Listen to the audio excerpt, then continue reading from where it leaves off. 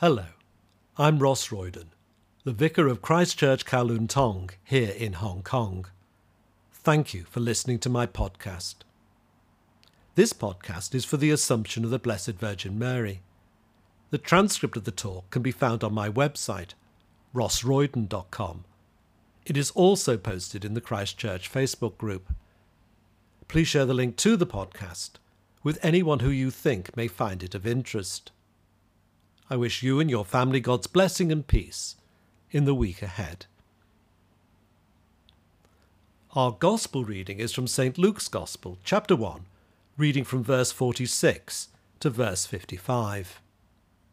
Mary said, "My soul magnifies the Lord, and my spirit rejoices in God my Saviour, for he has looked with favour on the lowliness of his servant. Surely from now on all generations will call me blessed, for the Mighty One has done great things for me, and holy is his name. His mercy is for those who fear him from generation to generation. He has shown strength with his arm. He has scattered the proud in the thoughts of their hearts. He has brought down the powerful from their thrones and lifted up the lowly. He has filled the hungry with good things and sent the rich away empty. He has helped his servant Israel in remembrance of his mercy, according to the promise he made to our ancestors, to Abraham and to his descendants forever. This is the gospel of the Lord. Praise to you, O Christ." In the Anglican Church calendar, August the 15th is called quite simply the Blessed Virgin Mary. The calendar thus does what Anglicans do best. It ducks a difficult question. For the majority of Christians in the world, however, it is more commonly known as the Assumption of the Blessed Virgin Mary. Orthodox Christians refer to it as the Dormition of the Mother of God, that is, the falling asleep. August the 15th then marks the death of the Blessed Virgin Mary, or to put it more accurately, what many believe happened to the Blessed Virgin Mary at the end of her earthly life. Most Protestants, of course, don't believe anything happened to the Blessed Virgin Mary that doesn't also happen to every other believer at the time of their death. The Blessed Virgin Mary, they believe, is no different to us. And so the day will pass without so much of a mention of her by most Protestant churches and believers. The Anglican Church mentions her, but leaves it at that. In the Roman Catholic Church, the doctrine of the Assumption of the Blessed Virgin Mary has only relatively recently acquired the status of being the official teaching of the Church. It was before that a pious belief, something that many believed and which it was okay to believe, but not something that was the official teaching of the Church. That changed in 1950, when Pope Pius XII, in the Apostolic Constitution Munificentissimus Deus, promulgated the Assumption of the Blessed Virgin Mary as a dogma of the Church. This was only the second time in the modern era that a pope had proclaimed a doctrine to be infallible. The first was the Immaculate Conception by Pope Pius IX in 1854, another doctrine that concerns the Blessed Virgin Mary. The Catechism of the Catholic Church describes the Assumption in this way: "The Immaculate Virgin, when the course of her earthly life was finished, was taken up body and soul into heavenly glory, and exalted by the Lord as Queen over all things, so that she might be more fully conformed to her Son, the Lord of Lords and Conqueror of death." It needs to be stressed that although the promulgation of the doctrine is recent, the feast itself is very old, perhaps even, as many Catholics claim, the oldest feast celebrating the Blessed Virgin Mary.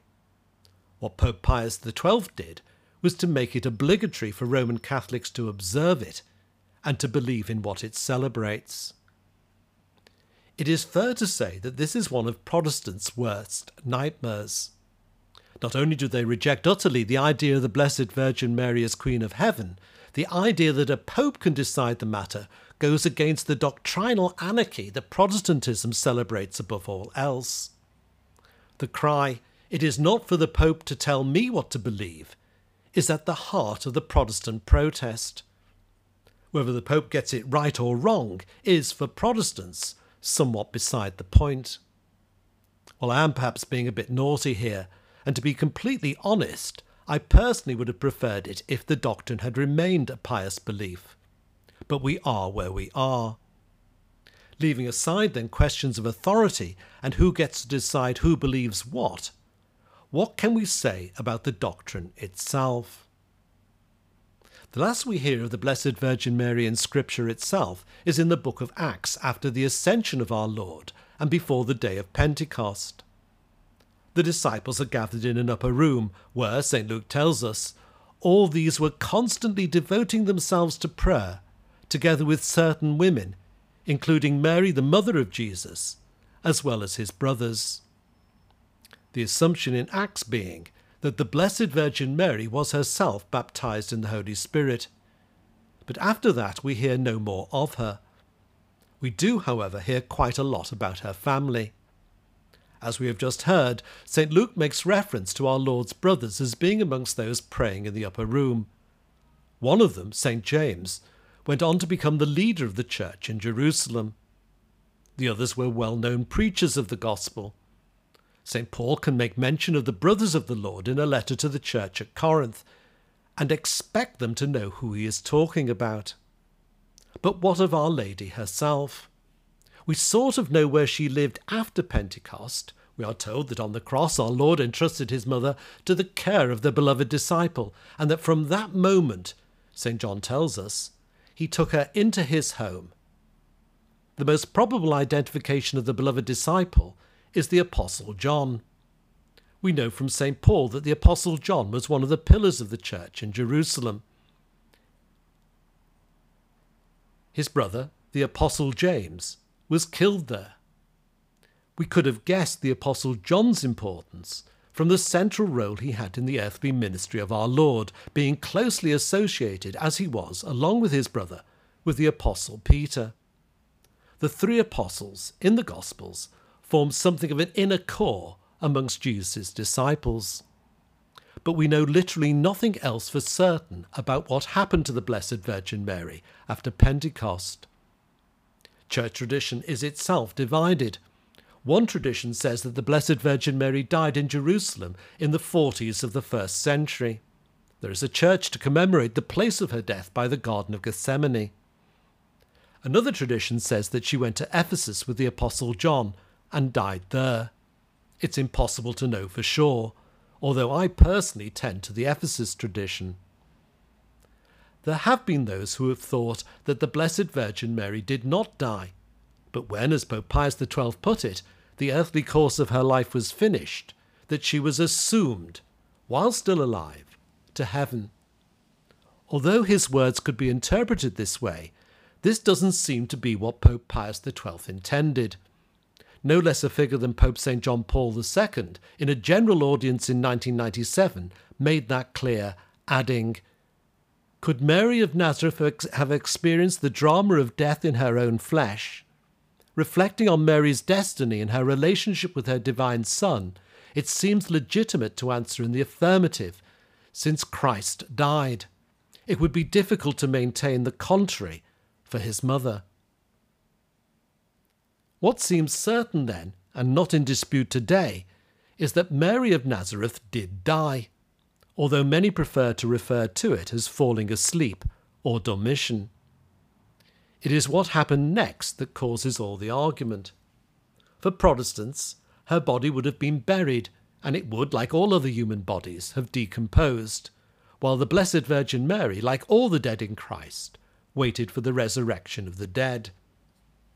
For Roman Catholics and those who believe like them, however, the Blessed Virgin Mary's body did not decompose, but was assumed, that is, taken up into heaven, without suffering the decay that is common to all mortal bodies. It is important to note that Roman Catholics believe that the Blessed Virgin Mary was assumed, that is, this was not something that she did herself, but something God did for her. Now in heaven, next to her Son, they believe, she reigns as the Queen of Heaven. Basically then, what it comes down to is whether there is any ongoing role for the Blessed Virgin Mary after her dormition, that is, after her death. Protestants are increasingly willing to honour the Blessed Virgin Mary as an example of discipleship and to acknowledge her obedience to God's word in bearing Jesus. But that and no more. Many believers, however, want to go further and see her assumption into heaven as the beginning of a new ministry for her, of intercession and care for believers. Does it matter? It does if you are a Roman Catholic, as it is the official teaching of the Church. It does if you are a Protestant who sees any mention of the Blessed Virgin Mary as the first step to idolatry. For others, it remains more of the pious belief it was before Pope Pius XII's intervention. Personally, I'm sure that Our Lady herself won't lose any sleep over us not believing in her assumption. Not, of course, that she does sleep if the doctrine is true. And I'm also sure that our Lord won't mind us honouring his mother in this way, even if we are hesitant about some of the details of the way it is expressed. But before it seems like I have fallen into the typical Anglican position of believe what you like as long as you are nice to everyone, let me say that even if we don't think the details of the way the Assumption is often thought of are quite right, and are not happy with the language describing Mary as the Queen of Heaven, we shouldn't be so quick to dismiss an ongoing role for the Blessed Virgin Mary in the ministry of the Church.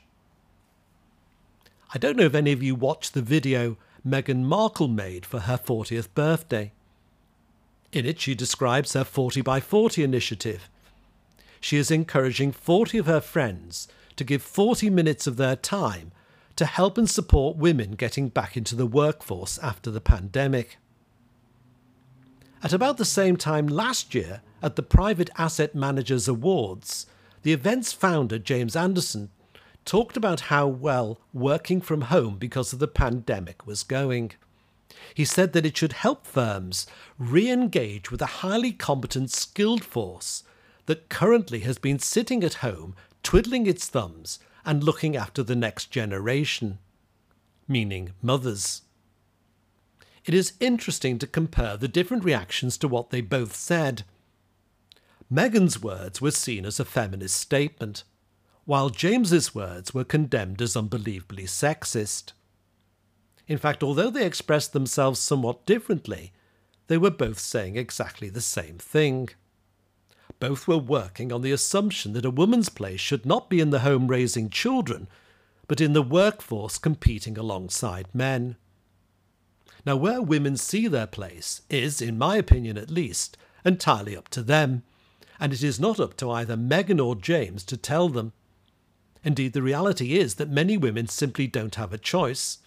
They have to work outside the home in paid employment every hour there is, just to survive and put food on the table. However, what is somewhat more sinister is not just the issue of geography, but the negative implication of both Meghan and James's remarks concerning motherhood. Heaven forbid, according to James, that women should find looking after the next generation more fulfilling than looking after rich clients, most of whom just happen to be men. And heaven forbid, according to Meghan, that women should prefer to stay at home with their children rather than pursuing the dream of becoming a celebrity princess. But what is it that has led to such two disparate figures feeling the need, by implication at least, to denigrate motherhood? And they are by no means alone in the way they think. If you think I'm being extreme, ask yourself what would be said to a girl at school if, when asked what she wanted to do with her life, she said she wanted to have children and be a mother. Yes, but what do you want to do? Would most likely be the reply. How then have we got to where we are now in how we see motherhood, and where does feminism fit into this? It is customary for social commentators to talk about feminism in terms of waves. Each of these waves has dramatically changed the position of women in society. Over the past 100 years or so, for example, women have achieved access to education and the right to vote. The availability of contraception and the legalization of abortion has made it possible for women to have the sexual freedom that men have always had. Equal pay and increased opportunities have allowed women to pursue careers once only open to men.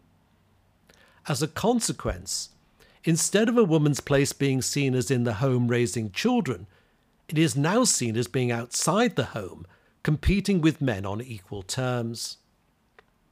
However, despite all the legislation and newly found sexual freedom, women still struggle to reach the same levels of pay and positions in the workforce as men. In secular society, the glass ceiling may be cracked, but it is still in place. The problem, then, is now seen by many feminists as being about male power and institutionalized violence against women, which exists in patriarchal structures deeply embedded in society.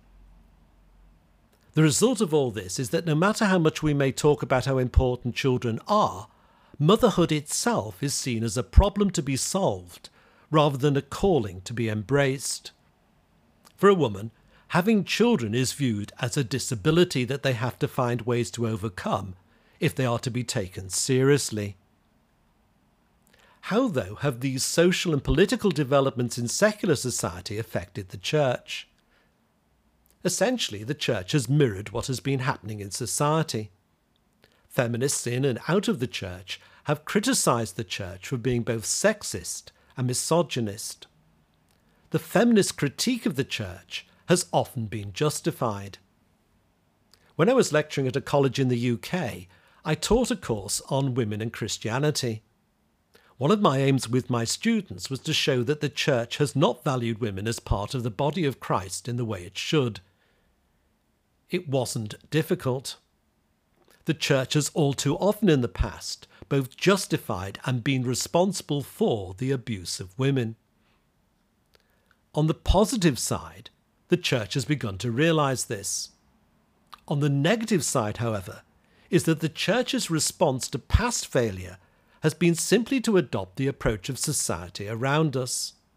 This is to be seen, for example, in the campaign for the ordination of women, the demand for women to be promoted to positions of authority in the church, and the calls for an end to what is seen as sexism in our liturgy and language about God. The Blessed Virgin Mary herself has not come out of this well. Amongst theologians of both sexes, there has been a questioning of the part the image of the Blessed Virgin Mary has played in the oppression of women. The figure of Mary is seen as passive, submissive, and subservient. Mary, it is argued, didn't choose her role, but was given it, accepted it, and limited herself to it. The accusation is that the Church, for its part, has used this image of the Blessed Virgin Mary to ensure that women behave like her. As a result, people have turned away from the Blessed Virgin Mary as a role model and have turned instead to another Mary, St. Mary Magdalene. St. Mary Magdalene is portrayed in feminist iconography as a woman who is active, independent, and assertive.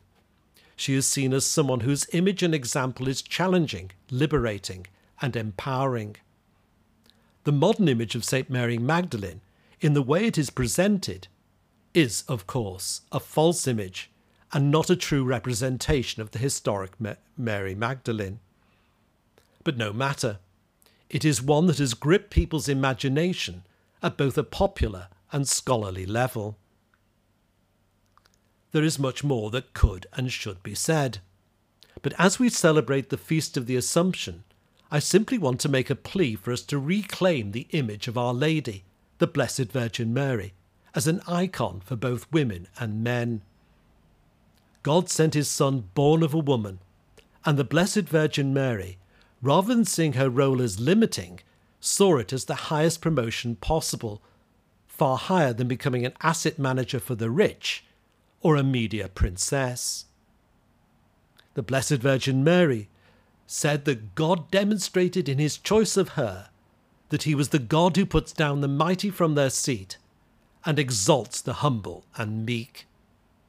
We think on the Feast of the Assumption of God's exaltation of the Blessed Virgin Mary, and how in his choice and exaltation of her to be the Mother of God, God has also exalted the role of mother that she accepted for herself. In Mary's fiat, Her words, "Let it be unto me according to your will." The Blessed Virgin Mary, for those who follow her, not only broke, but smashed in pieces the glass ceiling of human oppression.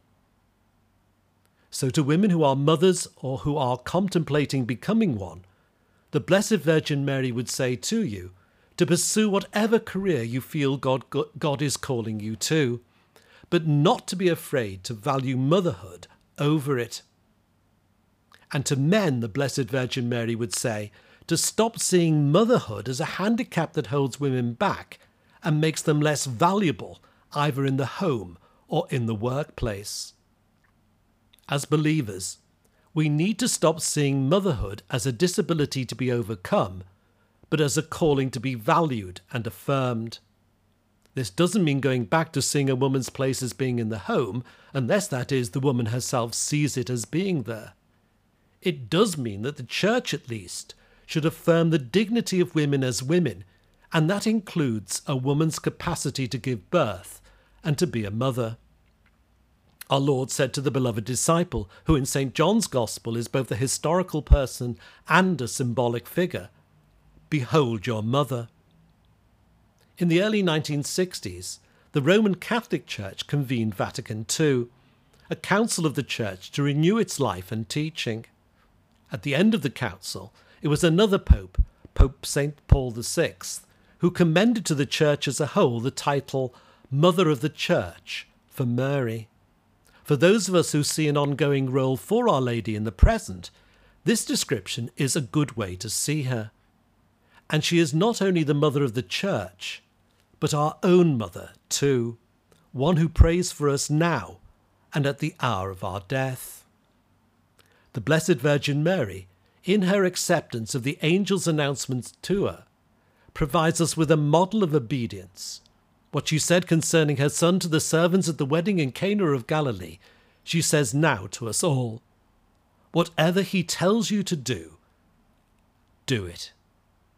The Blessed Virgin Mary always directs our attention and obedience to her Son. We honour the Blessed Virgin Mary then, not out of a desire to worship her or because we assume something about her that's not true, but because we value her and value her prayers for us as a mother, our mother, as together we seek to follow her Son. May she, who is full of grace, and who all generations call blessed, pray for us. Hail Mary, full of grace, the Lord is with thee. Blessed art thou among women, and blessed is the fruit of thy womb, Jesus. Holy Mary, Mother of God, pray for us sinners now and at the hour of our death. Amen.